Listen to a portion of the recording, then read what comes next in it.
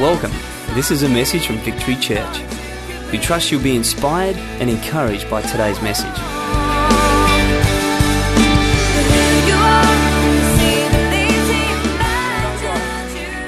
All right, well, as Tone mentioned, we are going to continue with our Dead Man Walking series, and it's a series that basically looks at the main events that happened to Jesus in the last 6 days of his life. And as we all know, next week is what? It's Easter. There you go. Now, I don't know about you, but we're ready for it. We're ready to go. We've got the eggs happening. We've got the hot cross buns. We've mapped out the Easter egg hunt. And we've been ready for Easter since last Christmas, thanks to my dutiful bargain hunting wife. We're ready to go like most of you. However, we thought as an eldership team that another really good way to get ready for Easter is to actually look and trace the footsteps of the one who started it all. Jesus. We thought we might just have a look at all that happened to Jesus in the lead up to his death, his burial, and his resurrection. And we hope that as a result of looking at that, all of us develop a greater appreciation and understanding and revelation of all that happened with Jesus. So that's what we're hoping to get out of this series. Who has got a little bit of that out of this series? Who is a little bit more appreciative of what Christ has done and went through because of what they've heard over the last few weeks? Anybody at all? Fantastic. I know I have. And one of the things that we looked at was Christ's triumphant entry into Jerusalem. We also looked at his surrender to the will of the Father. We looked at his questioning by Pontius Pilate and his arrest. And this morning, Pete did a great job in looking at his sentencing, where he was sentenced to death via crucifixion because he claimed to be God. And tonight is my privilege to continue the series. And tonight I'm going to be looking at John's account of Jesus crucified. John's account of Jesus crucified. Now, before I start, as a foundation, I just want to say this, that all the Gospels do talk about the crucifixion. However, they do all mention, highlight, and emphasize different areas. Now, tonight I'm going to be focusing on John's account. All right, so if I don't mention your favorite part of the gospel or your favorite part of the crucifixion story, or if I don't explore your favorite theological line of what happened on the cross, that's why. Okay, because let's face it, Christ on the cross could easily be a 6-month series. But tonight I'm only going to look at what John described and hopefully try to highlight some things that we can learn and hopefully appropriate into our lives. So we're going to get straight into it, and we're going to begin with John's account, which starts in chapter 19, and we're going to read the first 2 verses only. We're going to read verses 16 to 18 first. So if you have your Bibles, please turn to it. If you don't, it'll be up on the screen so you can follow it there. And this is what we read happens. So the soldiers took charge of Jesus. Carrying his own cross, he went to the place of the skull, in which in Aramaic is called Golgotha. There they crucified him, and with him 2 others, one on each side, and Jesus in the middle. Now, I want to just stop there for a moment because I just want to give a definition of what crucifixion is, because I know that here tonight some of you may be very well of it. Others may have a bit of an understanding of what a crucifixion is. But just by way of definition, can I just do that? Start with that. A crucifixion is an ancient method of deliberately painful execution, in which the condemned person is tied or nailed to a large wooden cross and left to hang until dead. So if you were found guilty of a crime, you could be sentenced to death via crucifixion. Now, crucifixion, something else that was interesting about them, is that to us that may seem a little bit strange, a strange way to condemn someone to death. I mean, today our modern day equivalents may be a needle or electric chair. In some countries, a firing squad still. But back then, they weren't uncommon. Romans were known to actually crucify up to 500 people a day. So they actually weren't uncommon. Sometimes there would be rows and rows of crucified, victims. Now, these crucifixions were painful, and what would happen is the condemned would receive a wooden beam that they'd have to carry to their place of crucifixion. Now, we know that Jesus also carried his beam. Now, just by way of illustration, can I have the photo up, please? Anytime? Any moment? There we go. Who remembers this bloke? Most of you guys would. Now, we had a bloke event a couple of weeks ago, and this is a trained athlete who probably goes to the gym 7 times a week for 12 hours a day, and he's been doing the right diet all his life. You can see he's a very fit man. Now, he lifted one of those balls. The lightest one was 95 kilos. Okay? Now, he didn't carry it anywhere. He just managed to lift it and drop it. Now, and some of you blokes as well, you were watching him. I was watching you guys watching him, and I could see what you were thinking. You were thinking, I could do that. I could do that. I can pick that up. It's easy. I can do that. And some of you had a go. You were brave enough to actually have a go. I watched you. And some of you, if you didn't hurt yourselves on the way down, you definitely hurt yourselves trying to pick it up again, because none of you were able, well, maybe there was 2 of you that were able to lift it off the ground and then drop it straight away. Now, that's a 95-kilo ball. The beam that Jesus had to carry was almost just over 60 kilos. Not much difference. No, those things were horrible.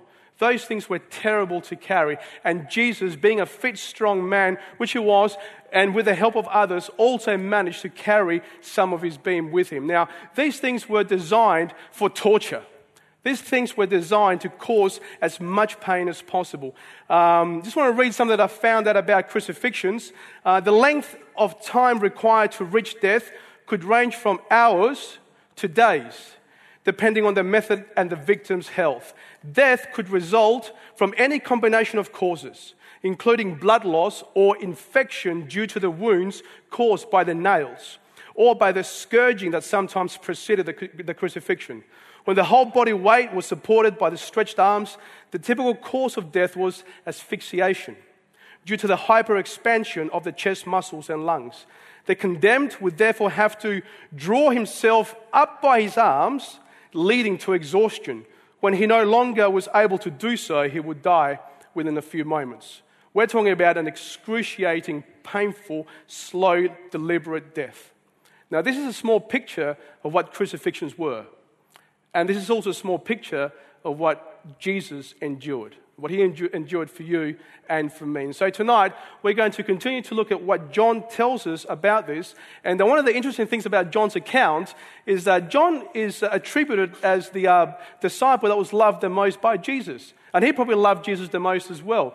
And it's possibly one of the reasons why there's a lot of lack of detail as to the actual gruesomeness of what happened in this account in comparison to the other accounts. It's a little bit like, anyone seen The Passion of the Christ? It's like my wife, when she watches The Passion of the Christ, she just can't look at all the real bloody gory bits. She just fast forwards or just looks away. It's a little bit like that. It's what John would have done. He was just looking at the crucifixion and seeing all the horrors that Jesus was going through, and he just thought, I'm just going to highlight the main bits. And he actually only highlights 3 important things that happened to Jesus in the crucifixion. And one of the things that he highlights, I believe, indicates to us a very, very important truth. And it's the first truth that I want to bring with you to you tonight, and it's simply this, that Jesus is King of all. We can see in his account that he clearly establishes that Jesus is King of all. Let's continue to read what he says. He says, Pilate had a notice prepared and fastened to the cross. It read, Jesus of Nazareth, the King of the Jews. Many of the Jews read this sign, for the place where Jesus was crucified was near the city. And the sign was written in Aramaic, Latin, and Greek. The chief priests of the Jews protested to Pilate, do not write the King of the Jews, but that this man claimed to be the King of the Jews. Pilate answered, what I have written, I have written. Here, John tells us that Pilate fastened a notice which read, Jesus of Nazareth, King of the Jews. Now, that was common practice. One of the reasons why he did it. Back then, if you were found guilty of a crime, your crime would actually be written so that everybody could see what you were guilty of. They did this to inflict further shame on the condemned, but also to deter other people who may be thinking of perpetrating the same crime. So, if you're guilty of murder, guess what? You'll be crucified. Murder. Thief. Adulterer. Crow supporter. Or whatever any other hideous crime you may be guilty of. Your crime would be publicly acknowledged. Like I said, for further shame. Now, Pilate Pilate wrote down Jesus Christ of Nazareth, King of the Jews. Now, why he did that, we're not exactly sure. There's a little bit of conjecture about it. He may have done it to inflict further shame on him, maybe to annoy the Jewish leaders that had been putting pressure on him. But what's important here, what I want you to see is this, that God's hand of providence was at work here. That God actually guided his hand to writing Jesus, King of the Jews. And he did this to announce to the world that that's who Jesus is. King.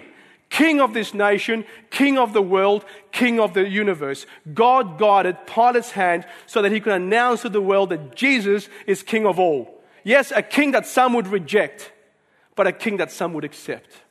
A king that some would mock, but a king that some would bend their knee to and acknowledge as King of all kings and Lord of all lords. This was God boasting about his Son.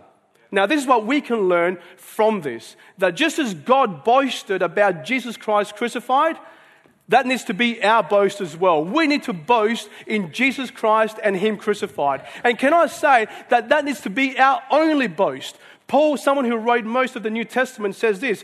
In Galatians 6:14, he says, "May I never boast except in the cross of our Lord Jesus Christ, through which the world has been crucified to me and I to the world." Similarly, we need to be a people that boast only on the cross of Jesus Christ. We need to boast on King Jesus, who is sovereign over all creation, that nothing happens without his say-so. King Jesus right now is on his throne, and come on, that is to be our boast. That our King has every nation, every man, every woman, every child, every circumstance, every unborn child, every single thing in his hands. He is sovereign over all creation. King Jesus needs to be our boast. King Jesus needs to be our boast because all that we have, every single good thing that we have because of what happened on the cross. We have nothing good in our lives that is not a result of what happened on the cross and what Jesus endured. That needs to be our boast. Our salvation, we should boast in the cross of Jesus Christ. It's not our idea. We had nothing to do with it. He healed us. He saved us. He redeemed us. It is him. In him we boast alone for our salvation. Whatever gift, whatever talent we may have, we don't boast in ourselves. We boast on him and him crucified, because it is because of him that we have those gifts. So praise God. Amen. Let's give God a clap. Absolutely. If you have a great business, congratulations. But go back to the cross. Revisit the cross and boast. Revisit the cross. Should I say that? Revisit the cross and say, thank God. It's because of the cross that I have this great business. Acknowledge God. Go back and boast. If you have a great marriage, congratulations. God bless you.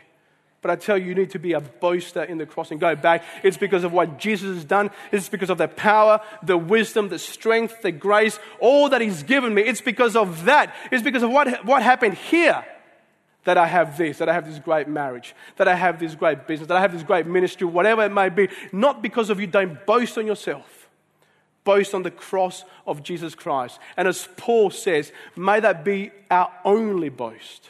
That Jesus Christ, King of all kings, died on the cross for us. I mean, my wife and I just want to very humbly say that we often get really good comments about our children.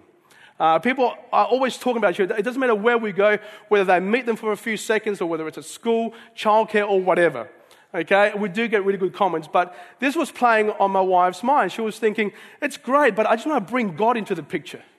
And I thought, this is great, because this is what we should do. It doesn't matter what compliments we get, we need to always bring God and go back that this is why we have this. We have this blessing, but this is the reason why. And she did it really wisely. She said, I know what I'll do. I'll say it's because of all the prayer that's gone into it. So whenever she got a compliment from somebody, that's what she would say. Somebody would say to her, your kids, oh man, they're so good. They're so well behaved. Why is that? She didn't get weird. She didn't say, because Jesus Christ died on the cross. You don't start there. I encourage you to do that, but let's not start there. Because of the blood poured by our Savior, that my son behaved so well in childhood. Now get on your knees and repent, sinner. Didn't quite say that. She just simply said, well, thank you, I appreciate that, but it's because, one of the reasons is because, I tell you what, we pray a lot. And it just gets people's attentions. It's like, wow, you pray? What do you mean you pray? First, I think we're laughing, we're joking, they laugh, but, then we tell them, well, we actually do pray, and then eventually we lead them back to the cross. And we boast on the cross, because that needs to be our one and only boast. And it doesn't always have to be public either. I had a really tough week last week for a variety of reasons. Sometimes God just puts the right person in your path, and somebody paid me this huge compliment on Friday. And it was just really, really timely, really, really uplifted me. I'll tell you what it was, again, humbly, because it's a joke, it's funny. You don't always have to say it to the person. But this person came up to me, she says, I just want to say, someone that I work with said, look, I just want to say that I just think that you are the most passionate and the most humble Christian I've ever met in my life. Now, that's a joke. It truly is, okay? And it took everything with him to play bashful or to say, clearly you don't know me that well. I know what I'm like.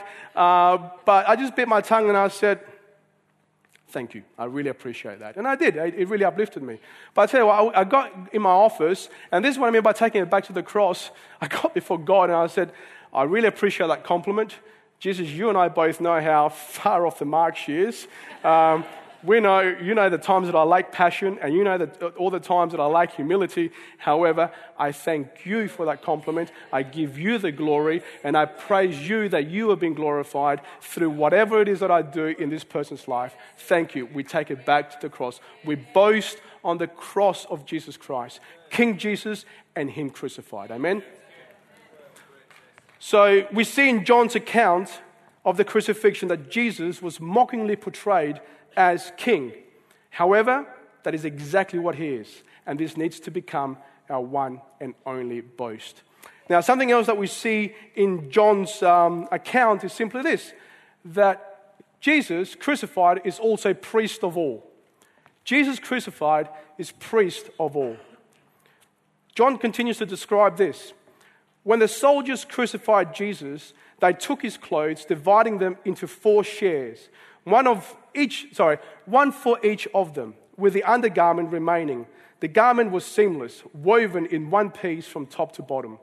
Let's not tear it, they said to one another. Let's decide by lot who will get it. This happened that the scripture might be fulfilled that said, they divided my clothes among them and cast lots for my garment. So this is what the soldiers did. Now, so what's happening here? Here, John tells us that the soldiers were fulfilling one of over 400 prophecies made about the life of Jesus. They divided his clothes, but left his undergarment untorn. Now, again, this happened for a variety of reasons. Yes, the soldiers were fulfilling prophecy, and yes, it was also actually a Roman custom that the soldiers who were killing somebody could keep all their belongings. So that was fine. That's why it happened. However, I also want you to once again see God's work at hand here, because once again, His gracious hand of providence is working. Now, many commentators agree that God intended the garment that was untorn to symbolize Jesus' ministry as high priest. His seamless one-piece undergarment represented the clothing of a priest. And the fact that it was untorn was due to Jesus now being established as our new high priest forever. It's amazing. Now, I never looked at it like that. That one piece, seamless, untorn garment, that's what I meant. It was God establishing His priesthood over our lives. And that is the implication for us. That's what we need to learn and take away from this. That when we see Jesus crucified, we need to see Jesus priest for all. Remember that He is a priest. Remember that He lives to intercede for us. Remember He lives to intercede forever and ever. That's what a priest does. A priest intercedes, and a priest brings you into the presence of God. And that's what we have in Jesus crucified. A priest forever that will take you into the presence of God anytime, any place, anywhere. You don't have to be good enough. You don't have to assume some sort of weird position. You don't have to climb some mountain. You don't have to be in some temple. You don't have to dress a certain way. You don't have to do anything at all. You can just, in Jesus' name, enter the presence of the living God. Jesus is priest for all. In In Hebrews 4:16, we learn that we can now approach the throne of God with confidence to receive whatever we need in our time of need, because Jesus is priest of all. Now let's remember that. And when we see Jesus Christ crucified, we now have this incredible high priest through which any time of the day or night, doesn't matter what you've done right or what you've done wrong, you now have this privilege of being able to enter into the presence of the living God through this incredible high priest who paid the price for you to be able to do that. Now, some of us know that. Some of us know that we have this incredible access. But let me ask you a question. How long does it take between that trial, that sufferance, that moment? How long does it take between that and you actually running into the presence of the living God? What's the delay between the moment where you're hurt, the moment where you feel betrayed, the moment where you know grace, the moment where you know you need something?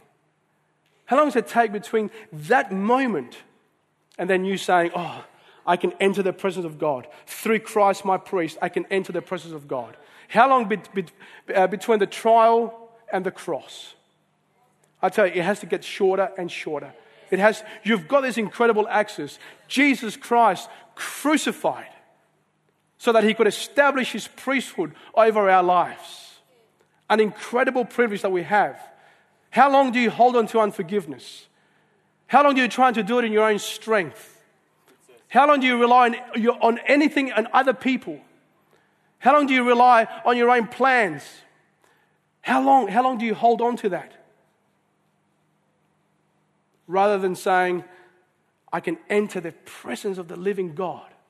And as the Bible tells me, anytime, so that I can receive in my time of need the grace that I need. I think as we grow, I think a sign of maturity, I think a sign of strength, a sign that we're moving on in God is simply that. That delay, that span of time gets shorter and shorter and shorter. So let's learn from John's account here. Let's learn that Jesus Christ has now been established as our priest who can bring us into the presence of God. And let's not delay in seeing him crucified and appropriating the power that we have available to us. Amen? So something else that we see is that Jesus Christ is priest of all. And we see this in John's account. And something else that he finishes with is this, that Jesus Christ crucified is also lover of all. Lover of all people. Let's read on to hear what he says. Near the cross of Jesus stood his mother's sister, Mary, the wife of Clopas, and Mary Magdalene. When Jesus saw his mother there and the disciple whom he loved standing nearby, he said to her, "Woman, here is your son." And to the disciple, "Here is your mother." From that time on, this disciple took her into his home. Here John tells us that though bloody, though bruised, and almost to the point of death, Jesus on the cross sees that his mother will be left alone and asks his dearest and nearest friend to look after her. Almost at the point of death and still thinking of other people, still loving other people, still caring for other people. Now, yes, he did that because that was his mother and he was fulfilling his role as a son. And yes, he did it so that he could honor her and make sure that she was taken care of when he died. But there was a bigger statement that God was making here. There was another reason why he did this. He was giving John a mandate. He was giving John something to do in his place. That once he was gone, John had to take the role of Jesus here on earth. Now, this is speaking to us tonight. This is exactly the mandate that we have as well. We have a similar mandate. Those of us who have acknowledged Jesus Christ as our Lord and Savior, he's gone. And now it is up to us to receive the mandate and be Jesus in the world. Just like John is being asked here to be Jesus after he's gone, we are asked to be Jesus as well now that he's gone, to walk as he did, to love as he did, to forgive as he did, to protect as he did, to do as he did, and to indeed lay down our lives as he did. As John received that mandate, we've received that mandate, and that's what we need to see when we see Jesus Christ crucified. We need to see Jesus Christ, the lover of all people, who has ascended into heaven, who has left you and I a mandate to love others as he loved them as well, to protect and look out for others, and to do what he would do, to step into his shoes, to step into his role. We have a huge responsibility. We have to not only represent him here on earth, and I like that word, that's fine, but there's a bigger charge that we have upon us, and that's to actually be him here on earth. That is our challenge. When we see Jesus Christ crucified and we read this really nice account that Jesus loved his mother and took care of her, that's wonderful, but let's also see that as a mandate for us of what we need to do. There was this incredible transaction that took place on the cross between him and John. And there's an incredible transaction that happens between him and us as well, that we need to become what he became. That we need to walk out the mandate and lay down our lives just like he laid down his life for us. I mean, that's one of his biggest messages. In Luke 9:23, he says to us to take up our cross and follow him daily. Take up our cross and follow him daily. And like I said, that's what this whole series has been about. That all of us die a little bit more unto ourselves and take up our cross daily. Now, some people have wrongfully interpreted that scripture to mean sufferance, to mean pain, to mean, oh, well, then I must find somewhere to suffer. I must find a little bit of pain because that's my cross. That's not exactly what Jesus meant by that. When he said to take up your cross and follow him, he simply meant die unto yourself on a daily basis. Take up your cross and die unto yourself a little bit each day. A little bit each day, a little bit less of you and a little bit more of him. Die unto yourself daily.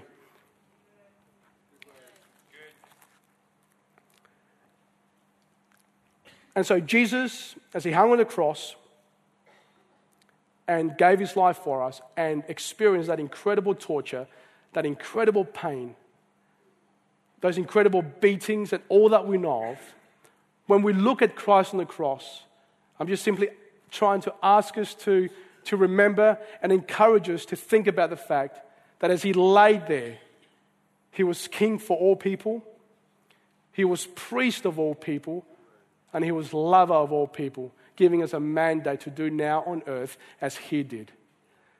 However, there is one final, I guess, message that I want to bring about the cross tonight. It's found in Ephesians 2:3. It's not up on the screen, but I just want to finish with this tonight before I hand back to Tone, because we've looked at what happened on the cross. We looked at his sufferings and we looked at what he did for us. But some of you may be wondering, why? Have you ever asked yourselves why? Why the cross? Why like that? Some of you may have asked that and you may have a good answer. Some of you may not.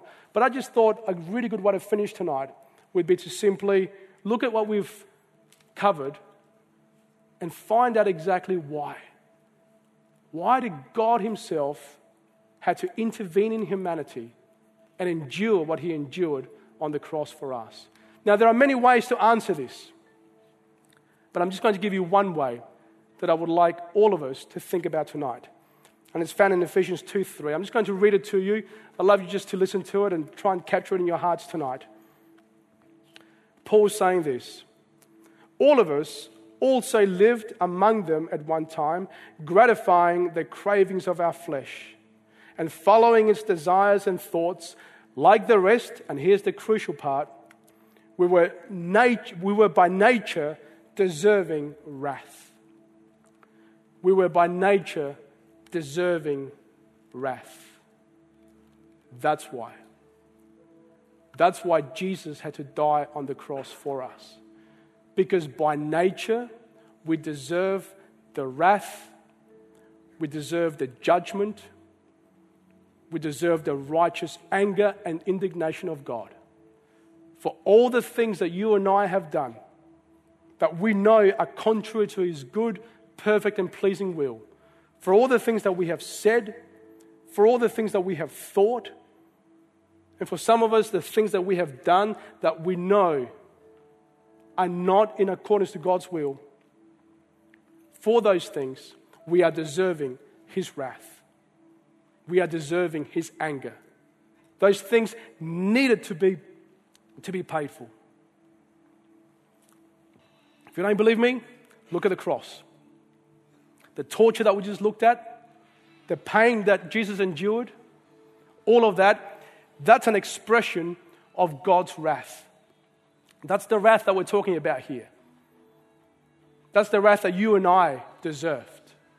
That's the wrath that you and I had coming. That's the wrath that you and I both deserved. But that wrath was taken up upon Jesus. And He took it for us. That's why the cross had to happen. If you're in Jesus tonight, if you've accepted Him, if you love Him, that wrath that you deserved has been taken away from you and fully placed on Jesus on the cross. So you're home free. You're okay. Those of you who are here tonight, who have not made that decision, who are not walking with God, I just want to lovingly but strongly warn you that wrath, that righteous anger, that judgment that you know you deserve is going to fall upon you as it did on Jesus. And the only way to escape that, the only way to avoid that, the only way to flee from that, as the Bible tells us, flee from the wrath of the living God. The only way to do that is to accept what Jesus did on your behalf, to accept the sacrifice, to thank Him that He did that so that you wouldn't have to suffer for it. God's anger is upon us if we're outside of Jesus Christ. This is the end of the message. Thank you for taking the time to listen, and God bless.